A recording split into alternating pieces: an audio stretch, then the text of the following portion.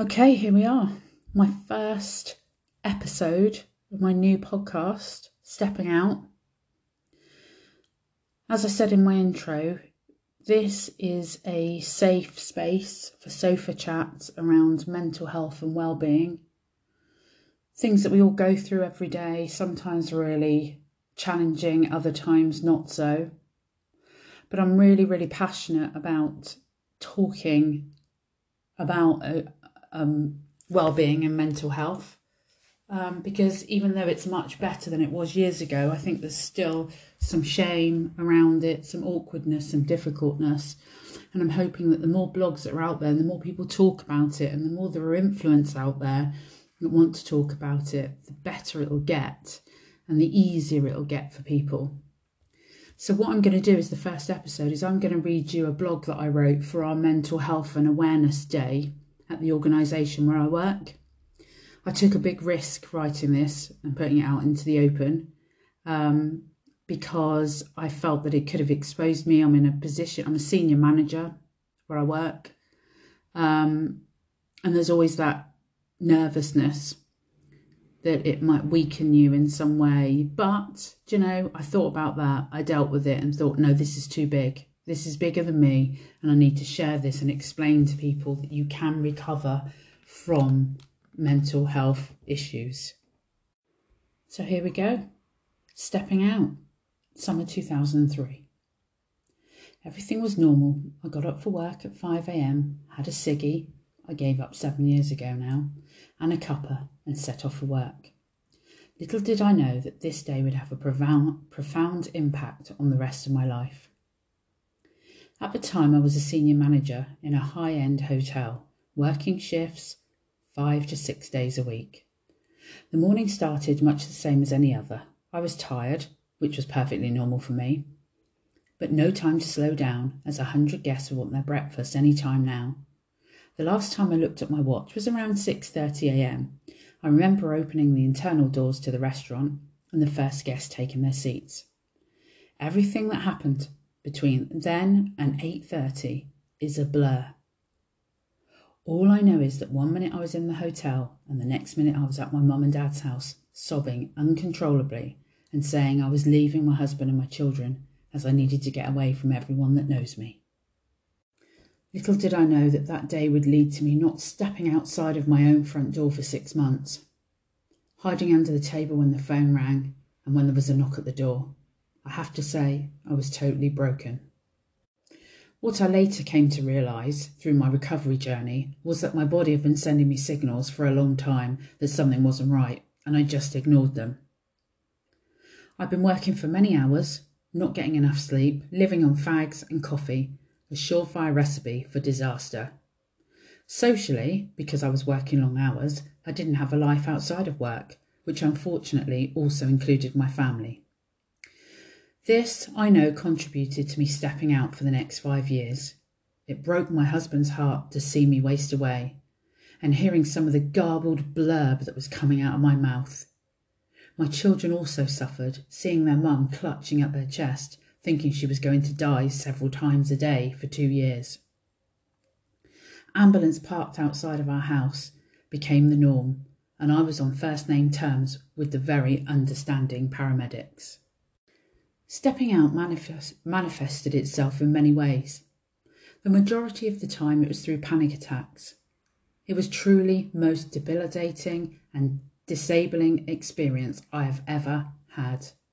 It led me to crawl around the living room, begging my 12-year-old daughter to call her dad and tell him to come home because I was dying.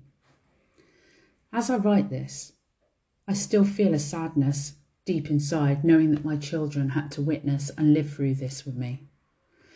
It was difficult to hide it from them in the beginning, when my symptoms were at their worst. I was having around 15 to 20 panic attacks every day for 12 months. This meant that my physical health really suffered, and I lost 4 stone in the first 6 months. It was also hard to hide from the outside world on the rare occasions that I stood outside the front door. On several occasions, coming to and from my many doctor's appointments, people would stop and say, "Ooh, haven't you lost weight? Have you been on a diet?" In the end, I just said, No, I've had a breakdown. You couldn't see them for dust as they hot-footed it away as soon as they could. Stepping out meant that I was unable to work for 6 months and needed support from my doctor for my mental health for many years after that. There was little or no help available to me via the mental health team on the NHS.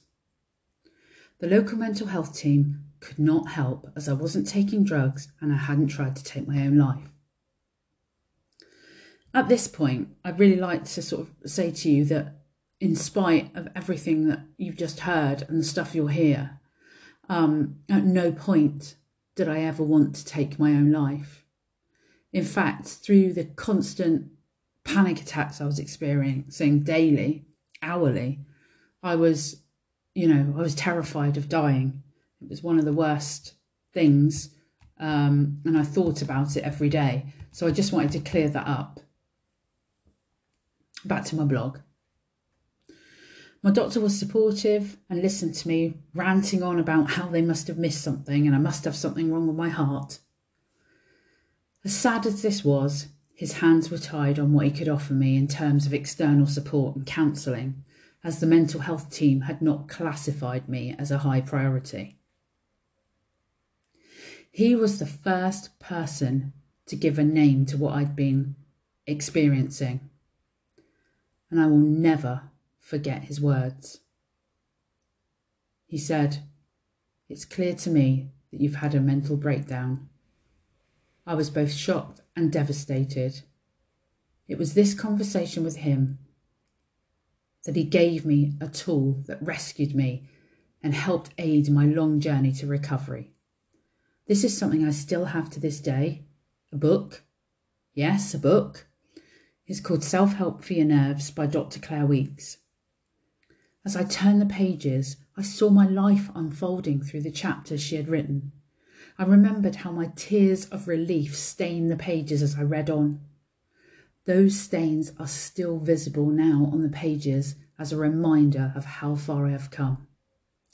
I keep the book in full view on my bookcase as a gentle reminder of my journey and revisit chapters when the need arises.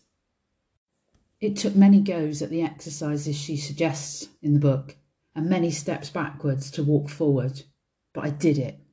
I clawed myself through the stages of recovery. It was around this time that I turned to hypnotherapy and meditation. It does take practice, especially when your heart is beating like a train 24/7, but the results for me were amazing. There have been many times when I've had to turn the car around due to panic attacks, leave a restaurant because I couldn't swallow food because I was so anxious, sit through a movie panicking that I couldn't get out and the walls were closing in on me. That sounds somewhat crazy now as I'm reading this to you, but with the help of hypnotherapy, meditation and my trusty book, I was slowly learning skills to cope and make small changes which would integrate me back into so-called normal life. Stepping out enabled me to make changes, reinvent myself from lessons learnt, and have self-awareness, listen to my body during my recovery. The whole point of me reading, writing this blog is to share. I did recover. I recovered as a healthy, mindful person with a story and experiences that I have used to help others and hope that I can continue to use them to help others. I'm not saying that stepping out hasn't tried to come back into my life. It has, and at times it's won, but only in situations where it was to be expected. The loss of my father from brain cancer at 58, 3 months from him being diagnosed to his final goodbye at 6 a.m. on Boxing Day 2008. My best friend dying from lung cancer at 45, leaving 2 children motherless. My own daughter being diagnosed with cervical cancer at the age of 24. Supporting her through treatment, which will be ongoing for the next 10 years. Having conversations about how she wants us to look after my granddaughter if the worst were to happen. All situations where you would expect anxiety levels to be high, and rightly so. The difference is with the stuff I've mentioned, I had coping tools. I had learnt skills to manage stress, and most importantly, I asked for help when I needed it. Following the death of my dad, and to cope with the bereavement, I pretended he was on holiday for a year. It was just such utter devastation, the pain of loss, that I just couldn't cope with it. And my coping skill for that, whether it was right or wrong, was to put it in a box for a year. At the end of that year, however, I knew I couldn't go on like this, so I contacted Cruse for bereavement counselling. We talked through the loss of my dad and what plans I had in place to cope with the devastating loss. The weekly sessions with Cruse helped me check in and gave me a platform to talk through the difficult stages of bereavement. And I had all of them, believe me, all of them. And I hope this is something we might talk about in future episodes. I looked to colleagues and friends for support when my daughter was diagnosed with cancer. I talked about it openly and I campaigned for awareness. I talked things through with many people. I cried. I didn't hold it in. I stepped out, but this time in the right way. I stepped out to cope with life, to manage the fear, to ask for help, to be comforted. The point of me sharing my story is not for sympathy, and I've skipped over a lot of the detail. It's to say, talk about it, ask about it, get help, share. Do not suffer alone. Mental health is not something to be ashamed of. I'd be lying if I said that stepping out hasn't left its mark on me. It has, and sometimes, at times of stress, it tries to creep back into my head. The difference is I acknowledge it, I embrace it, and I move on.